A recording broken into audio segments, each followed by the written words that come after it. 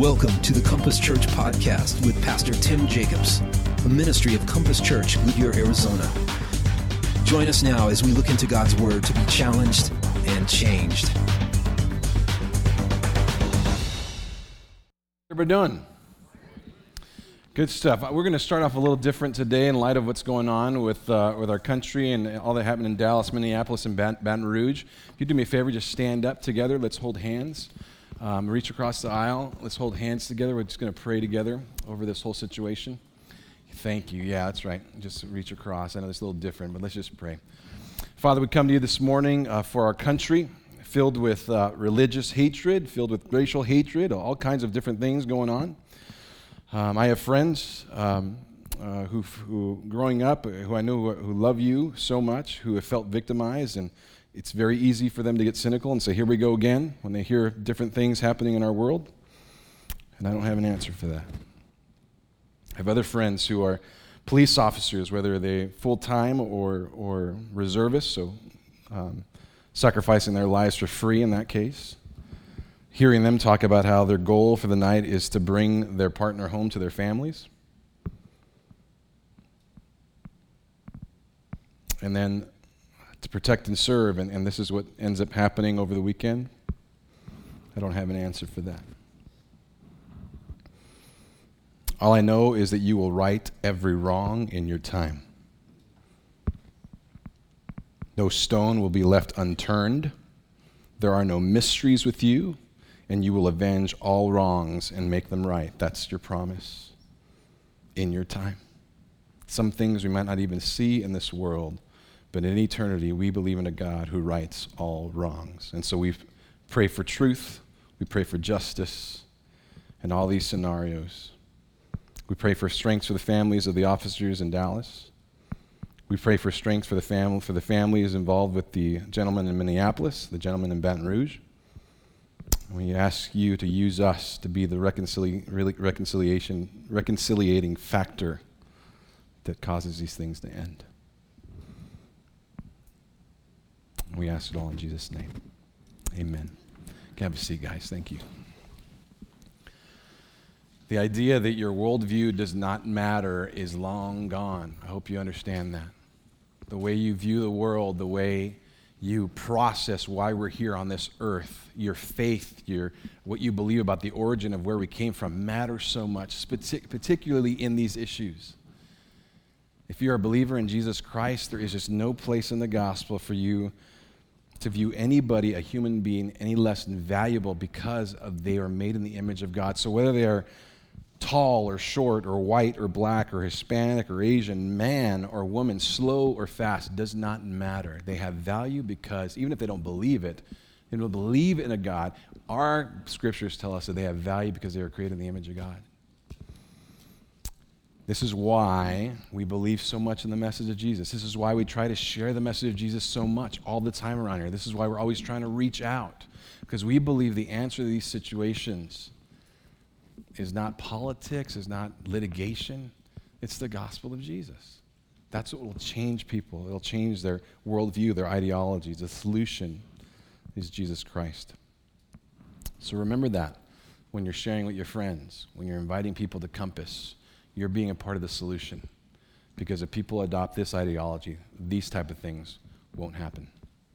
All right? We're going to shift gears here, and we've been in the series in really selected scriptures in the book of Psalms, and we're in this series called Open Mic. Really, really cool idea.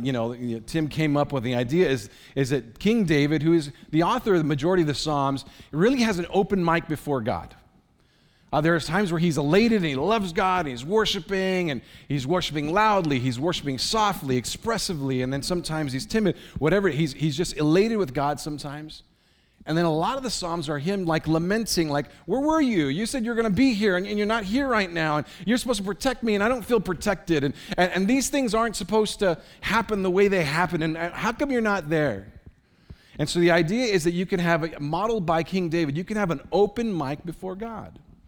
That you can even the raw emotional turmoil of life, that you can be real with God, and God won't squash you. He's more concerned about the process and what the outcome is of that process is than he's worried about your raw emotion at the time. And so that's what we're kind of modeling and going off in this little short series. And today we're going to dive a little deeper. And some of those raw emotions might be kindled up a little bit. And it's going to take some digging for us to get there. But I think it's going to be a good thing. I don't know about you, but I've kind of looking through my life and kind of looking backwards, and I'm going, man, it just makes me wonder sometimes, like, what in the world's going on here? I'm going to give you, I was just thinking about this week, I'm going to give you a 6-month span of events that happened when I was 14 years old. 6-month span. And the irony is that even beyond, there's some things I won't share that still happened within this 6 months. But it all starts with a helicopter. I remember being at home, hearing a helicopter, seeing lights. It's one of those police helicopters with a light. If you don't know anything about police helicopters and lights, if the light is moving a lot, that means they haven't found the person yet. Okay, so what is a boy to do at 14 years old when he hears a helicopter and sees a light? Go outside, right? Yeah, it's a smart idea. So I go outside, walk up the street, I just look at the helicopter going, I wonder, man, I live on 32nd. Man, he might be, they're looking over there. They got no clue. He's been all over the place. And so I'm just sitting there watching this helicopter thinking it's entertainment, you know. We didn't have as many cable channels back then. And so I'm watching it, and then out of the blue, out of nowhere, I promise you this is not a lie, there's a 4-lane road, okay, so kind of like Van Buren, 2 lanes on one side, 2 lanes on the other side. A dude comes out of the shadows wearing an orange jumpsuit. I promise you I'm not lying to you, okay? Orange jumpsuit comes out of the shadows, and there happens to be a local prison nearby, and I'm a smart kid, 14 years old, a helicopter, light moving, they don't know where he is, guy in an orange jumpsuit. They're looking for him, okay? And so I'm sitting there going, okay, this is interesting, and he goes, hey, and he starts talking to me from 4 lanes across the way. I'm going to die, here we are. Hey, yes, sir, from 4 lanes away. Praising God for all the cars that would go in between us. I'm like, please just keep on coming, right? And he goes, which way is 23rd? And I said, okay, which way is 23rd? That'd be like me asking you, where's the 10 freeway? How do you not know where the 10 freeway is when you live in Goodyear? That's where you mark everything, north of the 10, south of the 10, right? And then we're on 32nd and Barrett. If he just would have went one street over, he would have found 31st, and then 30th, and then 29th, and it would have kept on going until he got to 23rd. So I'm thinking to myself, this guy's lost. Well, the streets are pretty self-explanatory, and 23rd happens to be a main road. So what's a man to do? I go, hey, brother, it's like 10 streets down that way, man. Have a great night. That's what I told the guy.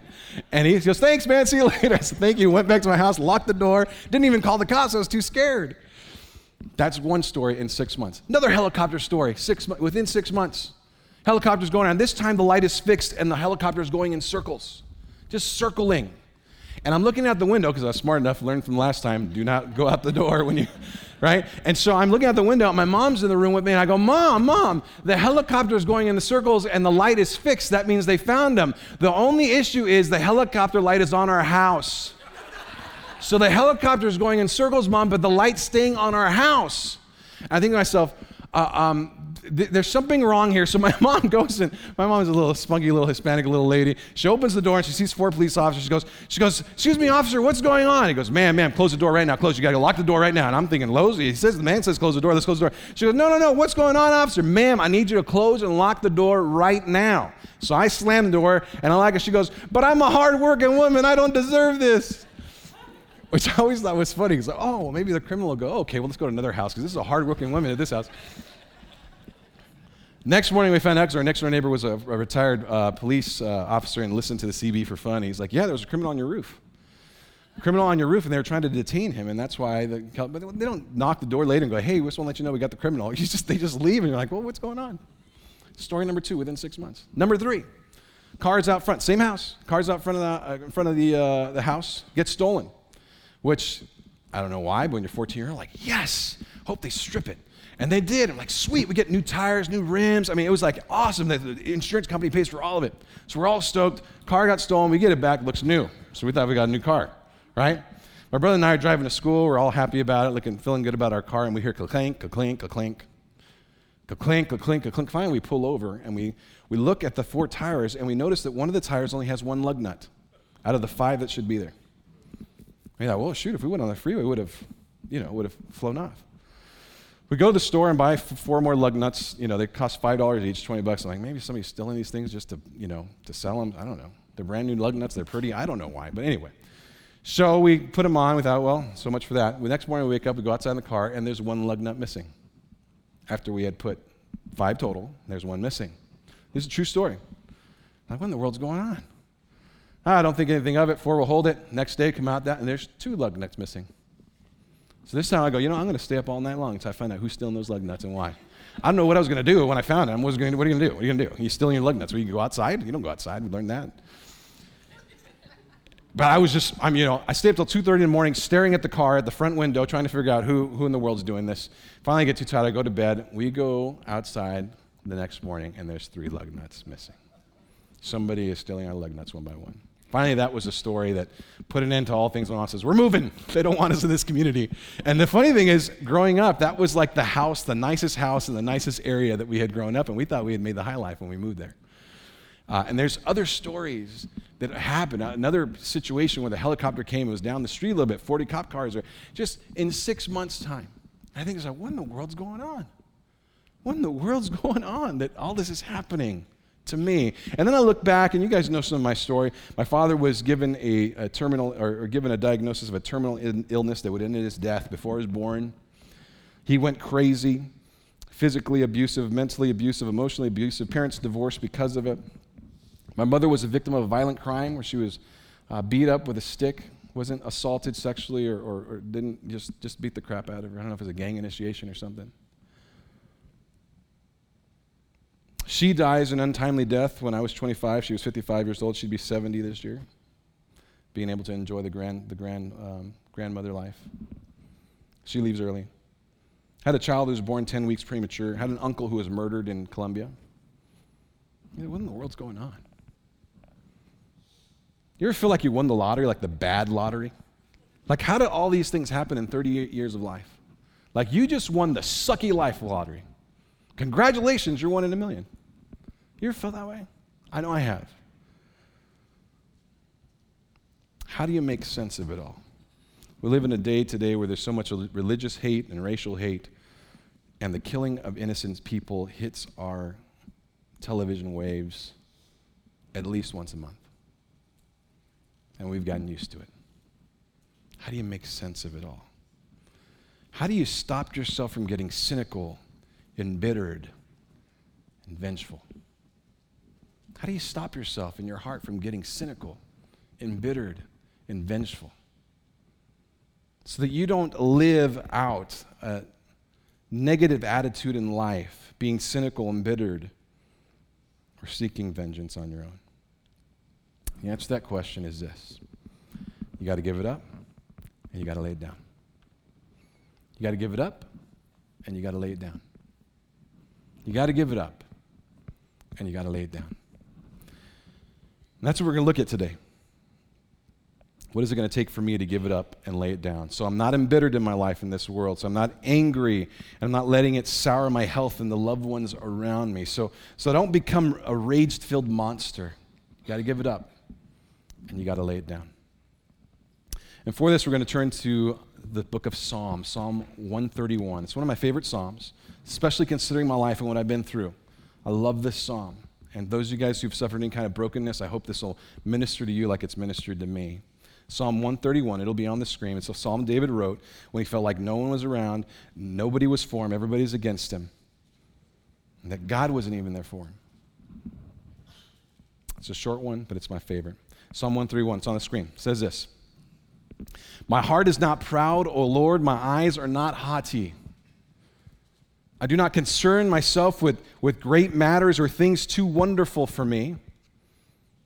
But I've stilled and quieted my soul like a weaned child with its mother. Like a weaned child is my soul within me.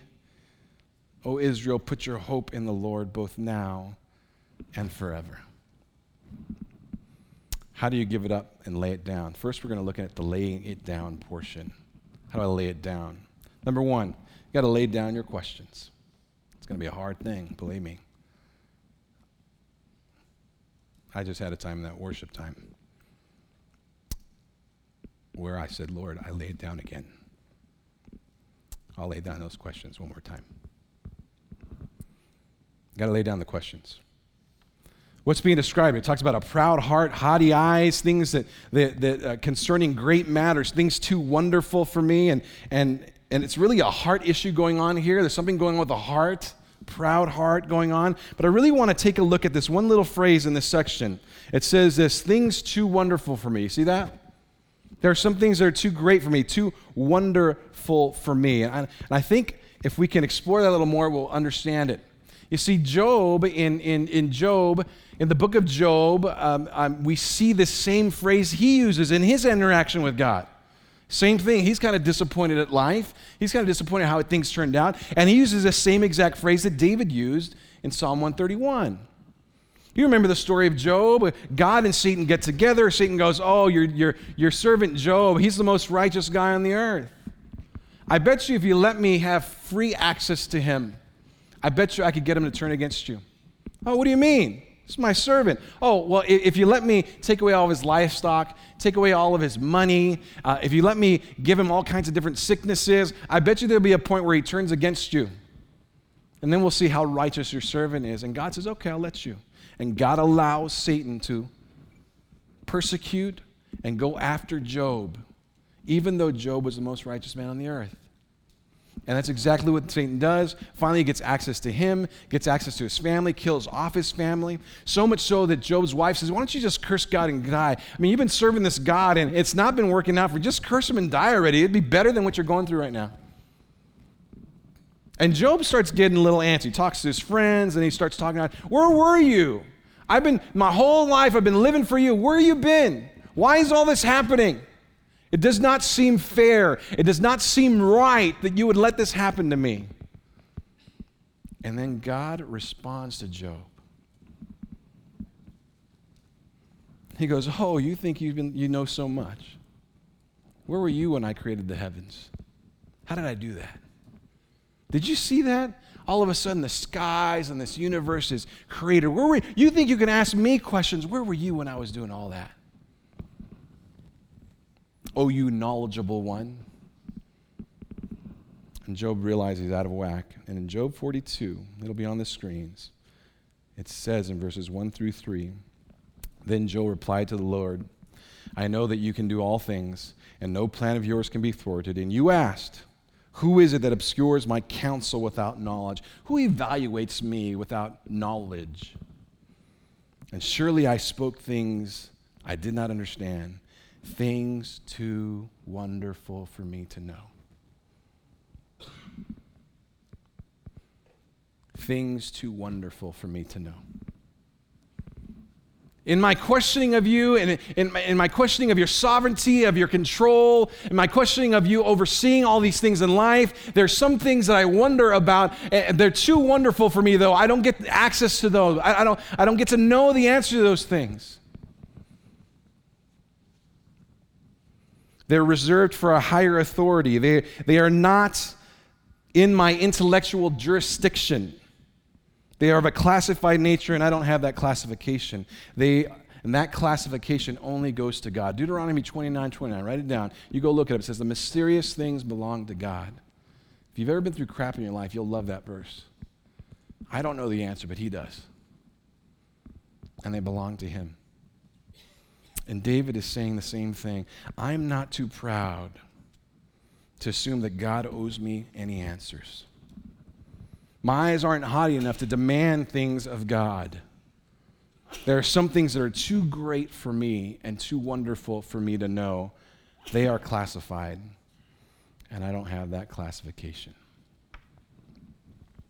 You got to lay down your questions. You got to lay them down. I don't understand why this happened. I don't either. But you got to lay them down. How many times have I been in the counseling office with someone with the attitude, I won't trust God until he shows me why. Why did this happen? Explain to me why this happened if you want me to follow you.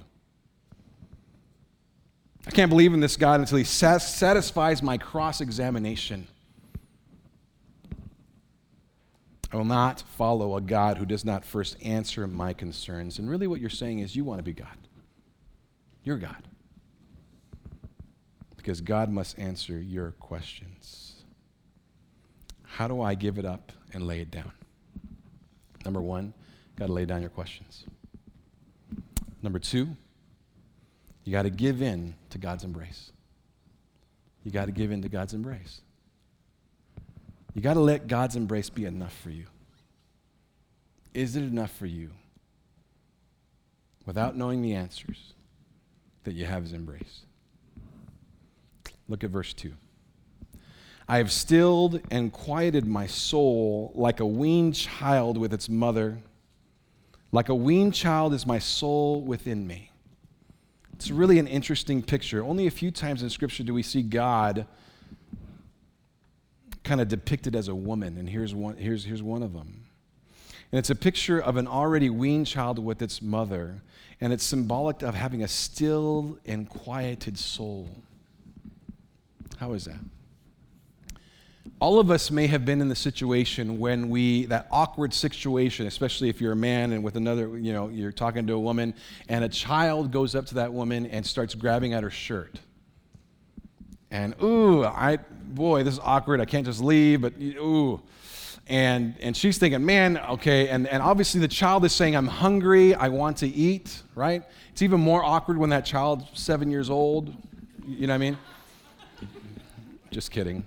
But the point is, you've been in that awkward situation. It's very obvious. An unweaned child is a child who needs sustenance from its mother. And so one of the ways it shows you is it starts grabbing, I need something from you. I want something from you. But a weaned child doesn't get that comfort any longer. A weaned child has to settle for just the mother's embrace. And that's what brings comfort. When I was 6 years old, I was like any other 6-year-old kid. I wanted to be 10, And I had an older brother who was 9, and I had a small bike with training wheels, and he had a big bike without training wheels, and he would go with his buddies around town, and they would jump curbs.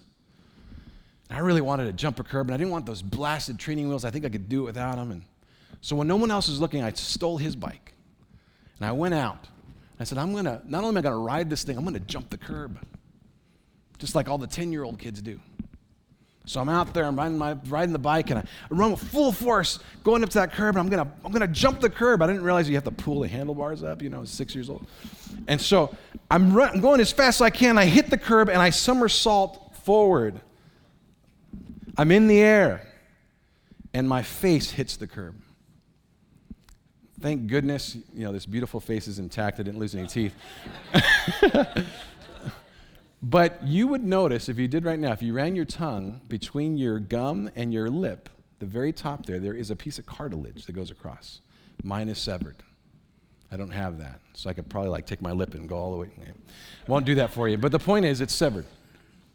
And it was because of that incident. I'll never forget it.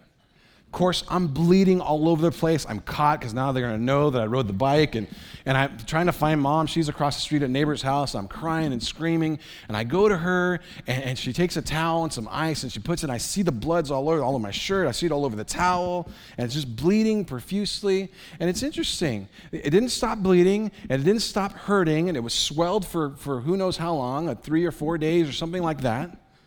But something about sitting in my mother's lap. It was still bleeding, and it was still painful, but it was okay. It was okay. Even though the pain is there, and even though the blood's there, it was okay. Because I was in her lap.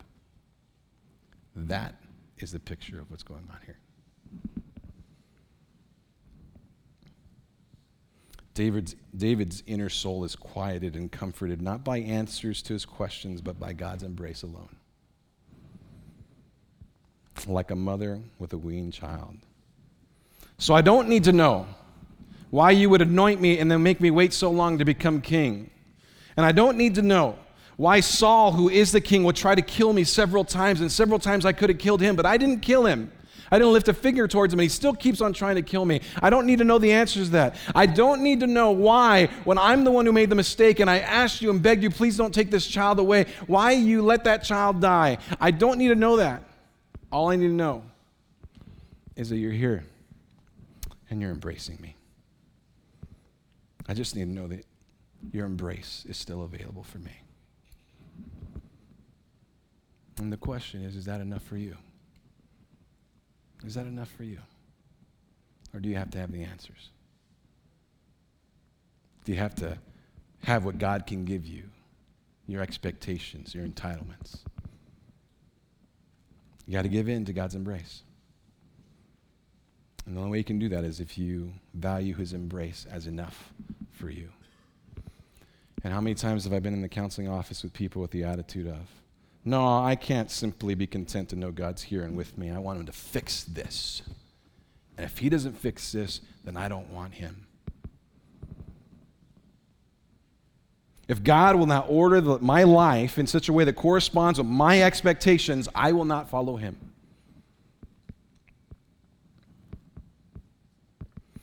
God, you can have all of me if enter whatever it is.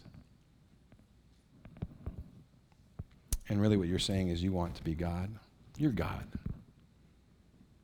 Because God must answer to your expectations.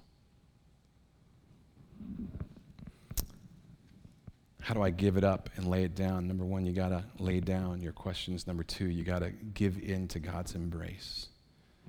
And number three, you got to put your hope in God. You got to put your hope in God. Your source of hope needs to be God. Verse 3, small verse. Put your hope in God. Not in yourself, not in your expectations, not in your plans, but in God. Verse 3, O Israel, put your hope in the Lord, both now and forever. In the Hebrew, this idea of hope is to wait, to cause the hope, to wait in expectation, to put your hope in God. It's an imperative, it's a commandment. Hope in the Lord. In your situation, hope in the Lord. Wait on him to right the wrongs.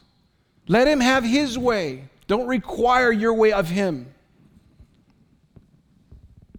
So that in the midst of your craziness, you still put your hope in God. So when your spouse doesn't come back, you hope in the Lord. When he doesn't get rid of that illness that you've been begging and pleading him to get rid of, you still put your hope in the Lord.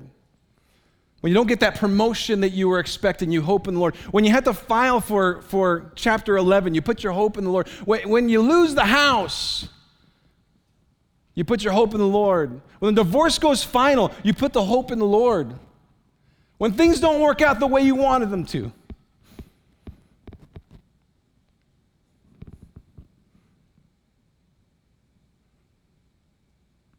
When he doesn't give you what you expected out of this life.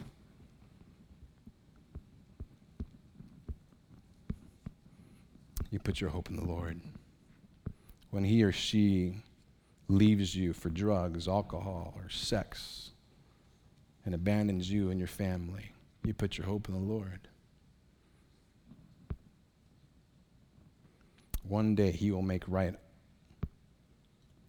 all things, but it may not be on this earth. Can you wait on him? Can you put your hope in him? But when he doesn't come through, can you trust him? You got to put your hope in the Lord. And how many times have I been in the counseling room with people with the attitude that would say, I'm too impatient to wait. I put my hope in things that I can see and things that I can control.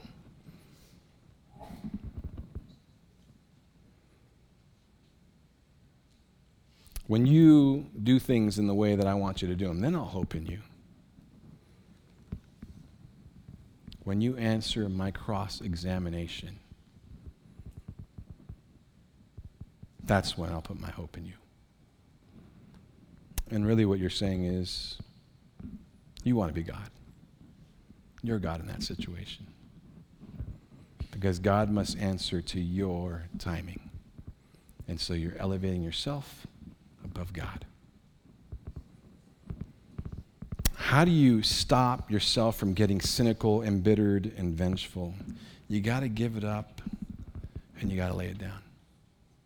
Whatever it is that you're holding on to, and you know what I mean, you're holding on to it so tight. And God, if you just would figure this out for me, if you would just tell me this, or if you would just just answer this question, then I will follow you. And that's not the way it works. Remember years ago on TV, it was on a cable channel like National Geographic or something. I call them man shows, like shows that men like. It was like a Navy SEAL show where they showed you all these Navy SEALs trying to become a Navy SEAL, and they'd get hundreds of them. The cream of the crop would be there, and only the best of the best could even try out. And they would put them through all this rigorous activity, push-ups, and I can do 25 push-ups, but I couldn't do that. It's like they fire hose them, and then they do push-ups. They wake them up at 2 o'clock in the morning and do 500 push-ups, and give them 2 hours of sleep, and then make them go out and swim in the ocean, and they sleep deprive them. They just put them through this crazy activity. And the whole show is about how if you ever want to quit, all you got to do is go up and ring a bell. And so 2 and 3 o'clock in the morning with being hosed down by our fire hose, and you're doing push-ups and sit-ups and whatever else physical activity they're doing, you're hearing ding, ding, ding, ding, and then you have these commanders yelling in your ear, you want to give up too? You can give up right now. Go back there and ring the bell. Everybody's ringing it anyway. We don't care. You got what it takes. They keep on yelling and yelling in their ears, and only the best make it through this. Ding, ding. I remember this one particular activity where they took about 20 of them and they put them in the ocean waters, like so cold that it'd be hyperthermic. And there's a commander in charge who's in a boat and he's watching them. They have little bells on there, life preservers. You want out? You want to quit? Just ring the bell. Ring the bell. You can quit right now. And of course, there's soldiers arguing. I'm hypothermic. I'm dying. You can't do this or that. They arguing. And he goes, no, you're not. You're fine. You want to quit? Just ring the bell. And then he goes to this one guy and he goes, how are you doing, soldier? I'm fine. I'm good. I want in. I love it. And he goes, no, you're not. Get him out of the water.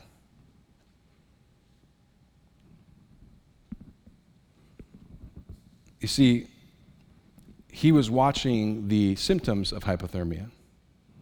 Not all the arguing, but the symptoms of it. And he noticed in that guy, he was actually getting hypothermic. So pull him out of the water. The test was more about whether or not you would subject your will to mine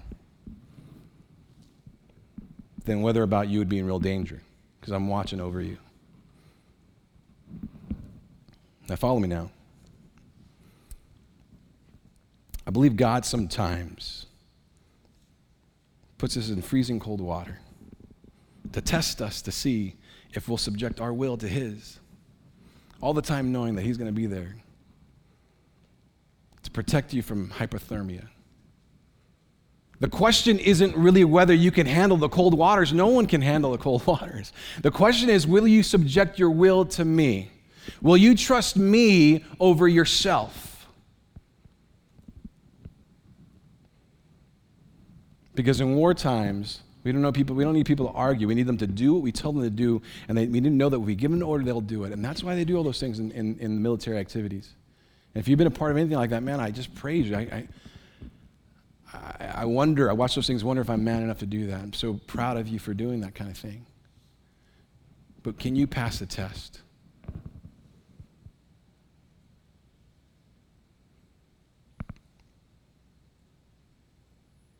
The test is to see if will you trust Him in the midst of the craziness. I guess my question to you today would be, when are you going to give up? When are you going to lay it down? And I do enough counseling around here to know that I'm talking to a lot of people. I'm not just talking to an anomaly. Whatever it is you're holding on to, and if God would just give me this, I would give Him myself. If God would just answer this, why did you allow this? Why did you allow it? Why didn't you stop it? In fact, you could do that right now. If that's you, just take your fist. Just do this for me real quick. Grab your fist and squeeze them. Take all the tension of life and just put them right there and squeeze it in there and then do this. Man, you can feel the release. You can feel it feels great. All the tension right there, and you just release, and it feels awesome. When are you going to release? When are you going to surrender? When are you just going to go, you know what? There's some things too wonderful for me. There's some things to a higher classification. I don't get to ask that question. I don't get to have an answer to that question. Instead, I'll just be content with your embrace. Just put your arms around me. And I give up. I surrender, Lord. You're in charge. I'm not. You're in control. I'm not. That's enough for me. That's enough for me. When are you going to do that? When are you going to release it? When are you going to release it? I'm hoping you'll release it today. You got to give it up, and you got to lay it down.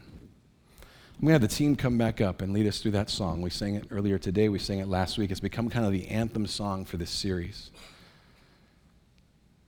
And by the end of that song, it just says the refrain over and over and over again. I lay it down. I lay it down. I lay it down. And I know some of us are out there grabbing on right now, and we've been holding on so tight, maybe for 5 years, 10 years, 20 years, and it's time to release. And I'm hoping that that song will be the living embodiment of what you're doing in your heart. And so we're going to dim the lights a little bit. Gabe's going to sing. And it comes to the end of that song where it says, I lay it down, I lay it down. If that's you, I don't care if you need to stand up, put your hands in the air to express that. I don't care if you need to sit down, put your hands in your face to express that. If you're more quiet and just tears come down your face when you express that. Or if you're expressive, whatever it is for you, you do it. And don't leave today and this opportunity without releasing and saying, I lay it down. I'll come back up to pray afterwards with you. My challenge to you is lay it down.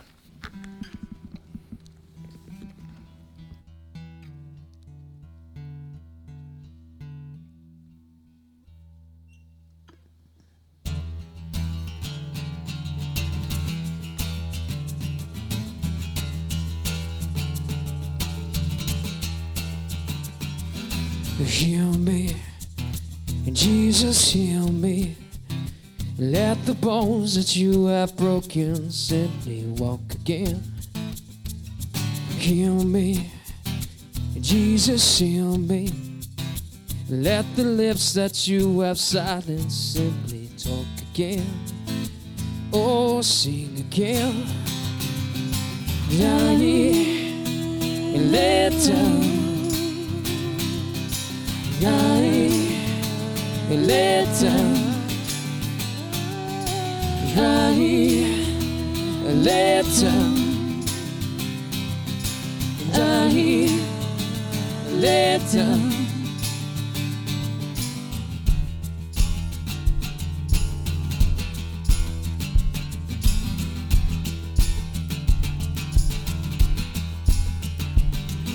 Heal me, Jesus, heal me. Let the bones that you have broken simply walk again. Heal me, oh Jesus, heal me. Let the lips that you have silenced simply talk again. Oh, sing again. Lie and lay down. Lie and lay down. Lie and lay down. Lie and lay down. Lie, oh, I lay down. Yes, I lay down. Lie, oh, lay down. Lie, lay it down. Oh, I lay it down. Oh, yeah, I lay it down. Oh, I lay it down. Oh, yeah, I lay it down. Oh, I lay it down. Yeah, I lay it down. I lay it down. Oh, I lay it down.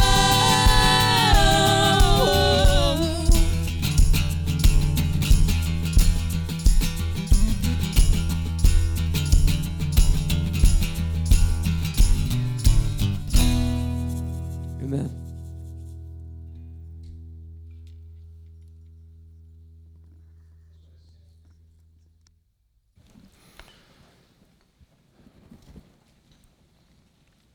Father, I just pray that there's a lot of business going on today. The people in their hearts are saying, and I'm taking that fist that was so closed and so tight, and I'm opening it up, and I'm releasing it, and I'm surrendering to you, and I'm laying it down. giving up my questions, laying down my expectations before you, things that I feel like you should have done, that I'm upset with you, I'm bitter at you about. Whether it's this day and age and the life that we live in, this crazy world, I lay it down. You're in control. You're the boss. I'm not. Things too wonderful for me. I'm okay with that. I'm content simply to have your embrace. Let that be true of us today. We ask in Jesus' name. Amen. Thanks for joining us today. Why not ask God to change your life so you can go and change your world for Him? To find out more about our church online, go to www.compasschurch.info, and we'll see you next time.